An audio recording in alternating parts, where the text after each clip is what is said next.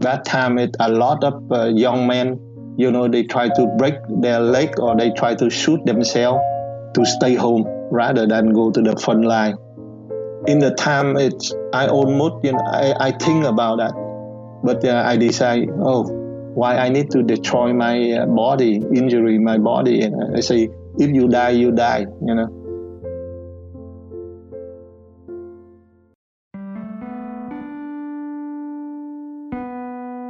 You're listening to the podcast Stories of the Vietnamese Boat People. Hi, I'm Tracy Nguyen Minh, and welcome back.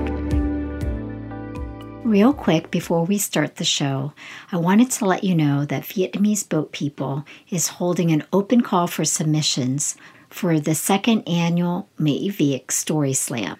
It's a live virtual event where you, the community, get to share your story. Visit our website at vietnameseboatpeople.org/storyslam for more details. It's hard to believe that we're already in season 4 of the show. This season, we bring you The Search, stories about individuals looking for someone or something. And whether they find it or not, the hope is that the journey in itself could bring some healing, answers, or even closure. We don't want to join the war, join the army because we are afraid of war. We see a lot of people, dead in the fighting. I met Quang through his daughter, Michelle. She had contacted our organization after listening to the show. Quang is a father of 3, a South Vietnam veteran, and a Vietnamese refugee.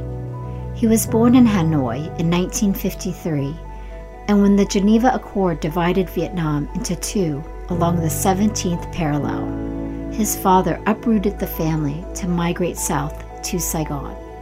The country's split was intended to be temporary, only until 1956, at which time the 2 zones were to be reunified under a supervised election. But we all know that did not happen. Instead, a civil war began between the North and the South. He stationed there, worked with the Vietnamese embassy at that time, and after the first government get overthrown, and then he decided he go to France to get the political asylum. November 1963 was when President of South Vietnam Ngo Dinh Diem was assassinated. Quang's father was also stationed in Germany for the Vietnam embassy. Fearing retribution, he sought political asylum in France. He left behind in Vietnam Quang, who was only 10 years old, his 2 older sisters, and their mother. What I remember is my mom come home, during on they overthrow the government, and mom come home and they say, ông Diệm bị lật đổ, and ông Diệm bị giết với ông Nhu. Both brothers get killed. And ông Nhu is, I think, advisor. Then the mom said, that means your father will be come home soon. Because after that, she think, they will recall everybody come back. But my father, he decided go to France and seeking asylum.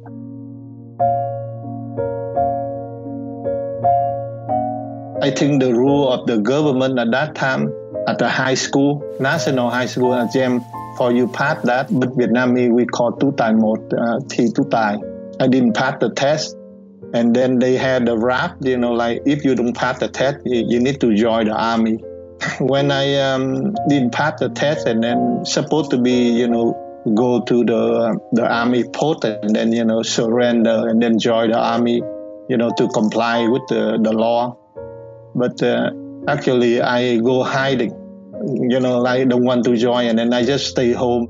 In Vietnam, high school students are required to take the National High School Graduation Exam. The score determines the schools at which students are able to enroll, and the higher the score, the more likely you are able to enter a prestigious university. The exam was known to be quite difficult with a low percentage pass rate. At the time, if you did not pass the exam, you were automatically drafted to go to war. Ju Quang did not pass the exam. Feel scared and feel, like don't care. Because, my mind at that time, I go hiding. I don't want to join anything. I just want to go hiding and then find a way to escape that. And then I join with my friend, go to Vũ Trường. And then one weekend, and then I decide, go with them. When we go there, and then they call the checkpoint, the army checkpoint. And then if your ID not match, or you don't have an ID, they will capture you, and then they take you to, the army camp. So you went with your friends to some of the nightclubs, and then at the checkpoint coming home, you had to show your ID, and they saw that you had been drafted? Like now, we have the real ID. They do that in Vietnam. They call the new ID, that the căn cước, cái thẻ căn cước. If you don't have that thẻ căn cước, that means you illegal. You supposed to in the army, and if in the army I have the ID, the army ID to show them, but I don't have it. Then they know I'm don't want to join the army. So you never got the new ID because you were hiding. Yeah. Okay, and so they took you to what camp? What's the name of the camp? Trường quân sự Quang Trung. They bring there, just like a big concentrate camp. They check your background and everything, and then you need to go to practice, because they have a program like 3 months to practice. He trained for 3 months on the side of South Vietnam under the guidance of the U.S. military. And when graduation came, he was selected to join the Special Task Force Unit. After you graduation, they call the graduation ngày mãn khóa, and then some unit they come to pick you. I get picked by they call the trinh sát quân đoàn 3, and that the division 3 around Saigon and Biên Hòa, Long Thanh. They send me to 1 more month in special training down in Nha Trang. Like parachute, jump out from the airplane. That time, a lot of young men, they try to break their leg, or they try to shoot themselves to stay home rather than go to the front line. In the time, I almost, I think about that, but I decide, why I need to destroy my body, injury my body. And I say, if you die, you die. After that, they send me back to the unit that handle on the location between Long Khánh, Bình Tuy.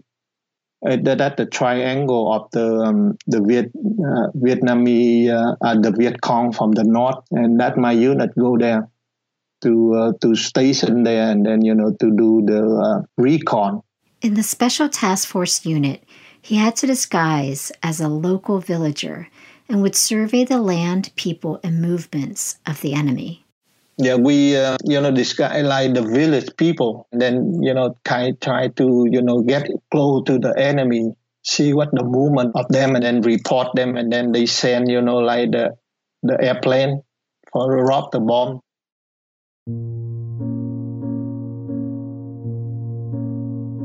April is the heavy movement of the north. They try to cut the highway of the Đà Lạt, and the army of the people, pass by, and then they on the jeep, on the Motorola truck, they transport heavy equipment and then heavy fort.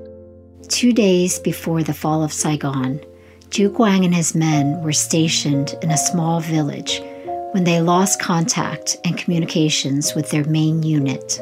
They have the farm, like the people grow, and then they have cái chòi, the farmer after work, and then they go to take break. And then we just station there, and then, So the locals knew that you were there hiding? Some local, they know. They know. And they were helping to hide you? They don't bother, they know it's the war. There were 7 people total in his group. They were all hiding. They all had suspicions that the South had lost the war, but without direct command, they chose to remain at their post. After the 3rd day with no communications, One soldier wanted to abandon the assignment and go find his family. So Quang released him. He has not heard from him since. The other men stayed with him. After the April and then go to May 5th, that's the day I remember, when the old lady, and then she walked in there and she saw us and then she said, you guys need to go home. The war is over. Chiến tranh hết rồi. The war is over. I feel kind of relieved. Do we have a chance to come back to see our family? After the lady, tell us, and then we just drop everything. We just throw the weapon in the river, and we say, okay, we need to go out, and then hopefully don't get caught. But the lady take us back to her home. The young son and then of her come out, or you need to surrender to the government because they have program. Quang thought about instructing his men to run home to their families or to go hide, but it was too late. The men came out and surrendered to the north. The villagers were already cooperating with the authorities. Because it's not easy. First thing at the area, at the village people, they work with the police. If they see any movement different, and then they will report. The men had to document their personal profiles and where they ranked in their unit. The higher ranking you were, the more you were considered a risk. Even though Quang ran his small unit, he was not considered to be a big threat. He was sent to re-education camp for 3 months, where he lived in poor living conditions and endured manual labor every day.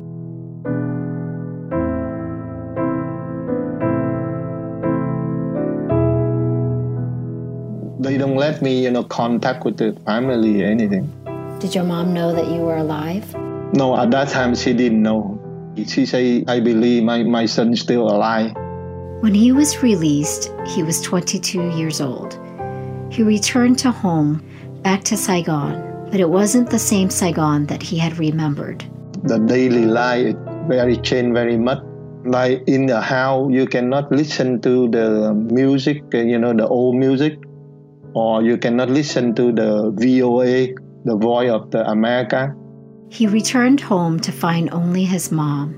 His 2 older sisters, who had worked for the U.S. Embassy as translators, were able to flee the country through the American organized evacuations. His mom refused to go with them, believing that her son was still alive. She chose to stay behind and wait for him to return from war.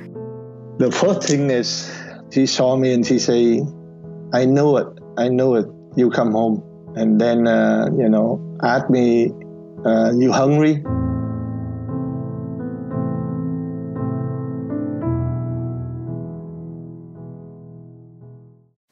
Quang had a hard time finding a job, given his background with South Vietnam.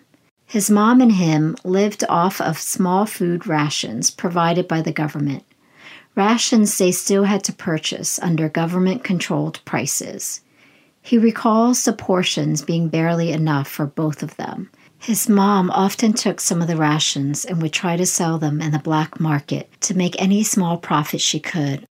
They had a distant uncle in Ha Noi who had fought on the side of the North.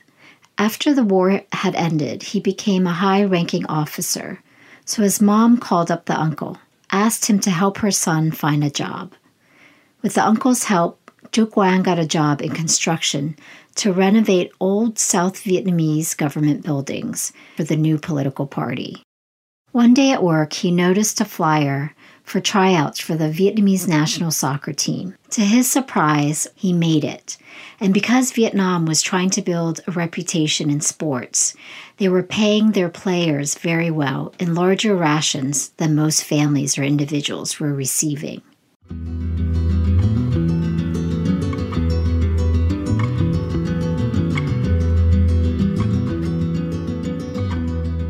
I believe that like everywhere we go and we heard about, when we sit down on the street, the coffee street, we heard about, This family, they just, escaped by boat last night or last week.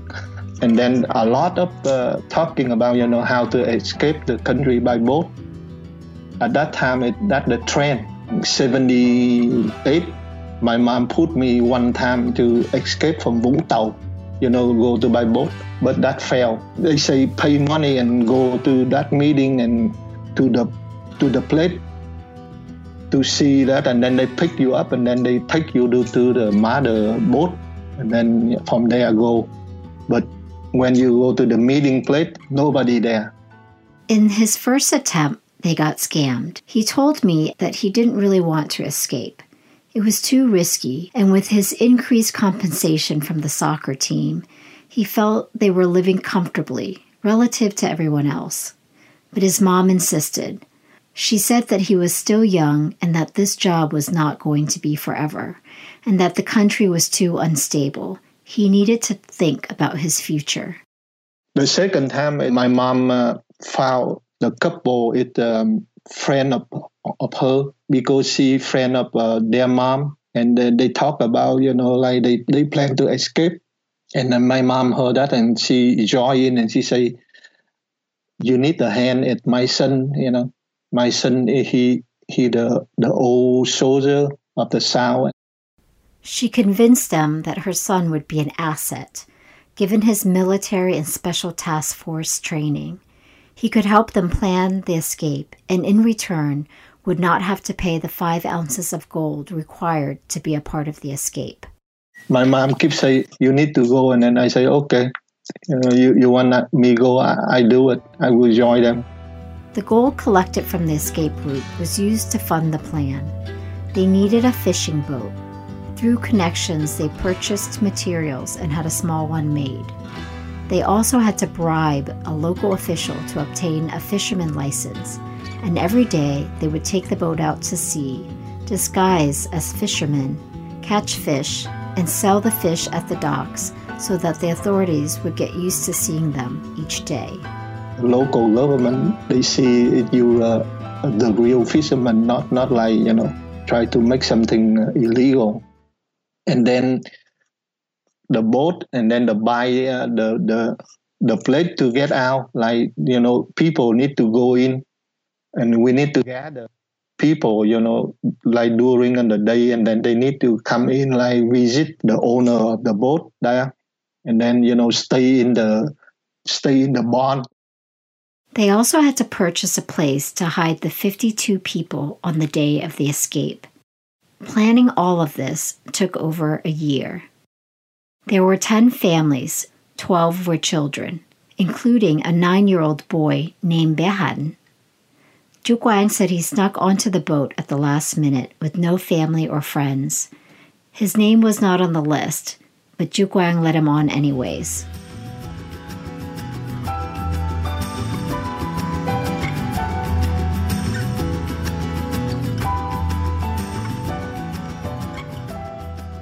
It's on that night, we come out with monsoon season, raining, and then the tropical storm. We pick out on that, and then we say that day it's kind of wide open. We can maybe take chance in the small barn, and then we load the people to go out on the small boat, like about 3 small boats, to go out to meet the mother boat. As soon as we load up everything, and then we start the engine to run, and then the Coast Guard, they chase us. They start flashing the light, and then they chase us. We saw that, and we say, "Oh my God, what we do now?" He had brought an M16 rifle after hearing stories about pirates and rape at sea.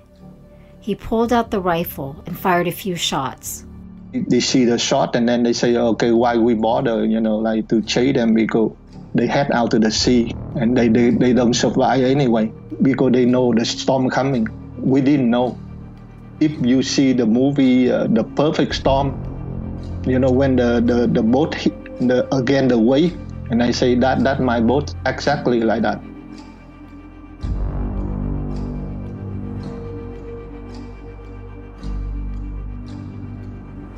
In the year it took them to plan the escape, this was much worse than they had ever imagined, and they were not prepared. On the 6th day, the storm waves pushed the boat into a coral reef and broke it into two. Passengers were thrown into the waters and eventually were pushed onto a beach along with remnants of the boat. It all happened so quickly, and when Quang felt sand under his feet, he quickly grabbed two kids next to him, one in each arm, and started running onto the shore. When I set the kid on the sand and I say, okay, you guys need to stay here, don't go anywhere. And then I go along the beach and then try to looking for everybody. And then I found the people, we pull the people. And then I told them, okay, go to the other two kids waiting for us. After we gather people around, then we counting head, and we count it's only 50. And I know that means two missing. And then me and two guys go down back to the beach and looking for the people. But we go in along the beach and we hauling, we call name, and we don't see anything. It was too dark and they weren't able to find the two missing people. They decided that they needed to help the group find shelter and would try again in the morning.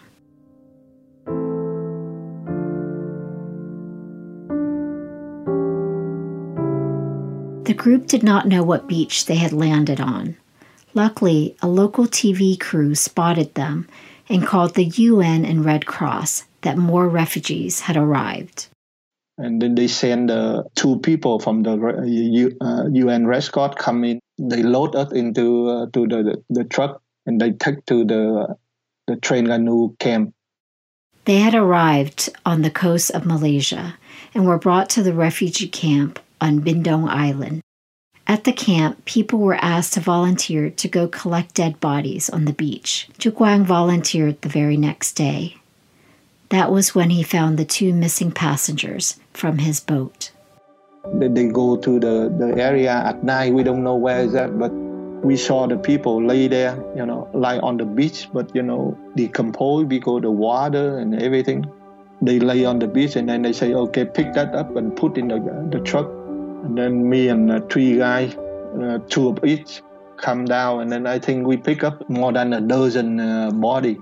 Same like two people on my boat. She flew out the boat when the wave broken, and then the boat broken. She fly out, and then the boat hit. The one side they hit her, and then kind of snap her lung, and then she died from there. And then the other guy fly out, and I think hit something, and then he conscious, and then he get drowned.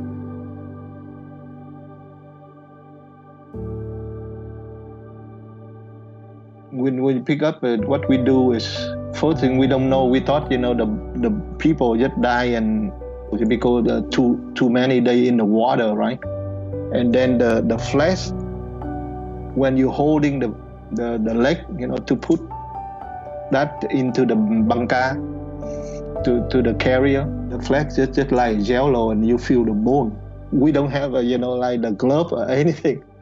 Just by hand and just grab that and put couple guys just throw up a kind of oil, but actually say okay, just try to hold your breath and then don't look at that, just holding and put in the bangka and then finish the job like some animal, just throw it there and then that's it.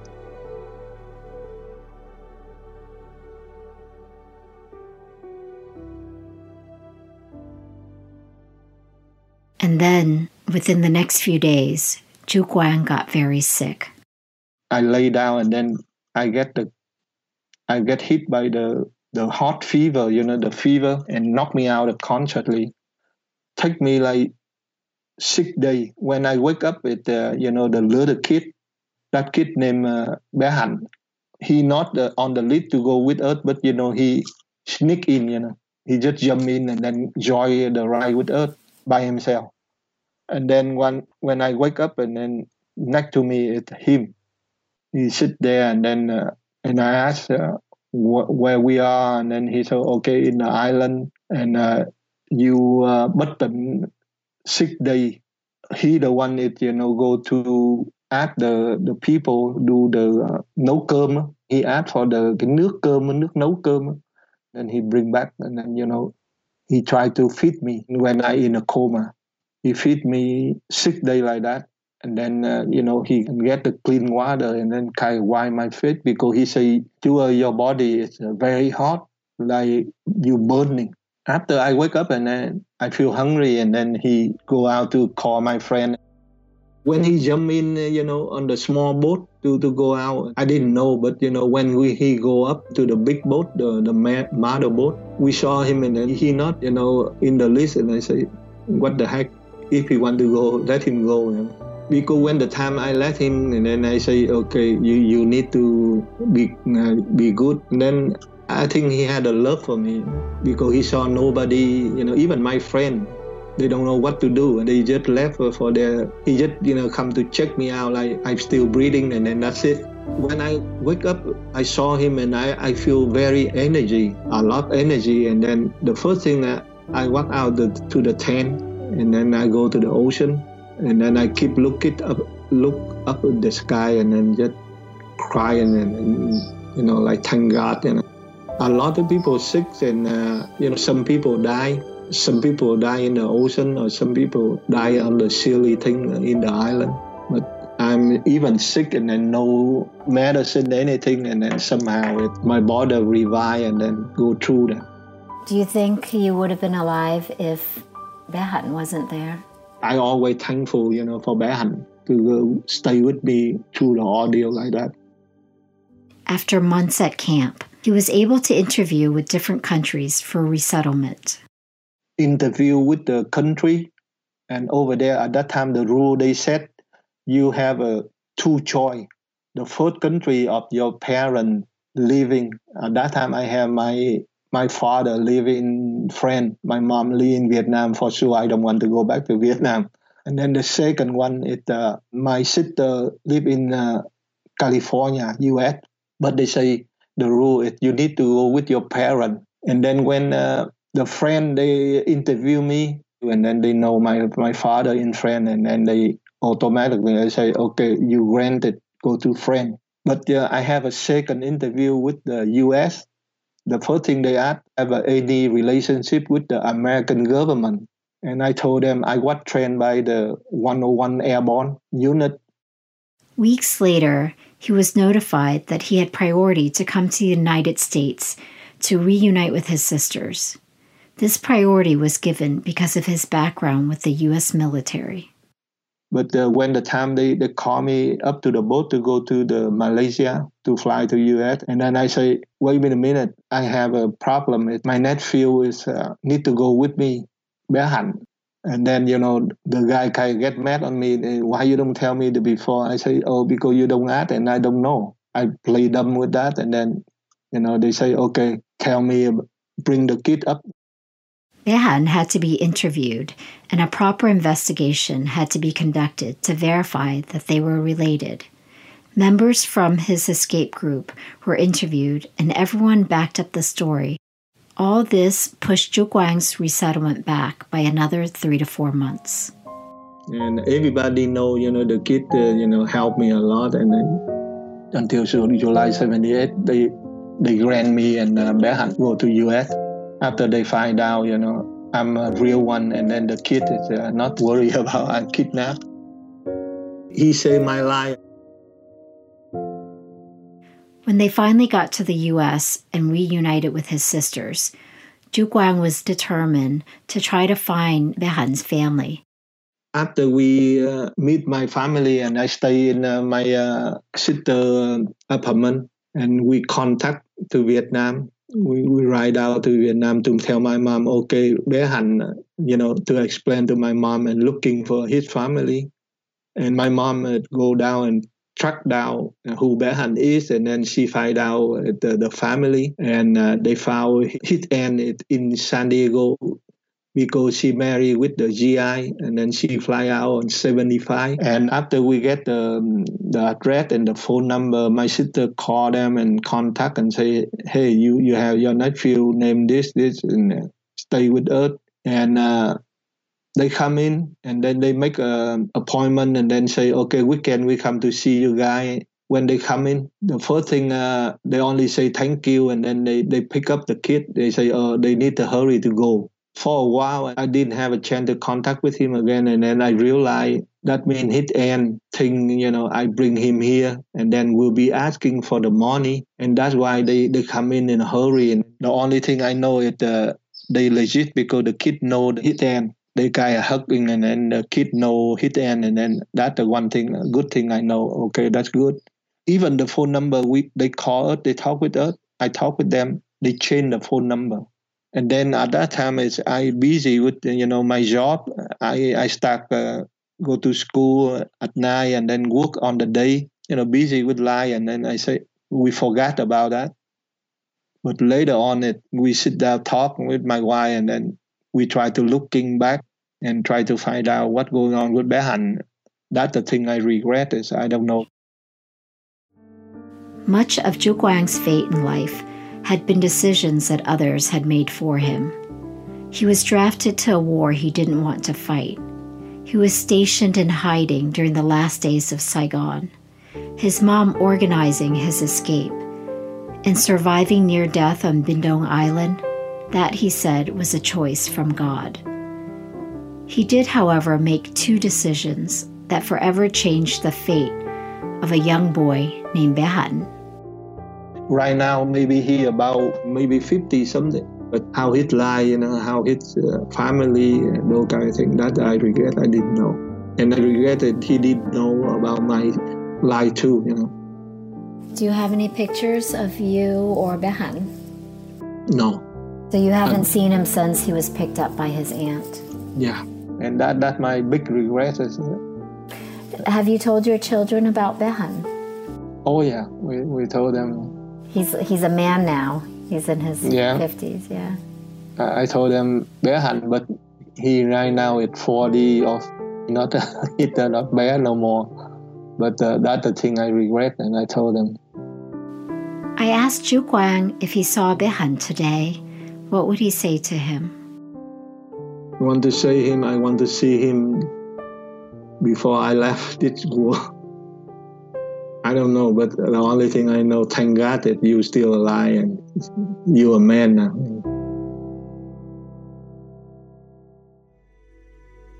If you're listening to this episode and know someone whose background may fit the story of bé Hạnh, please contact us at stories@vietnameseboatpeople.org. We are hoping by sharing this story, we can reunite two lost friends, an uncle and the nephew who saved his life. For more details on this episode, follow our Instagram or Facebook page at Vietnamese Boat People and look for details under episode 24. And a quick shout out to Darlena Jeem, our associate producer on this episode. I'm Tracy Nguyen Meng, and thank you for helping us preserve history. Don't forget to subscribe to the show on your favorite podcast app. And please, take a moment to rate us and provide us feedback. And if you have a story to share, contact us at stories@vietnameseboatpeople.org.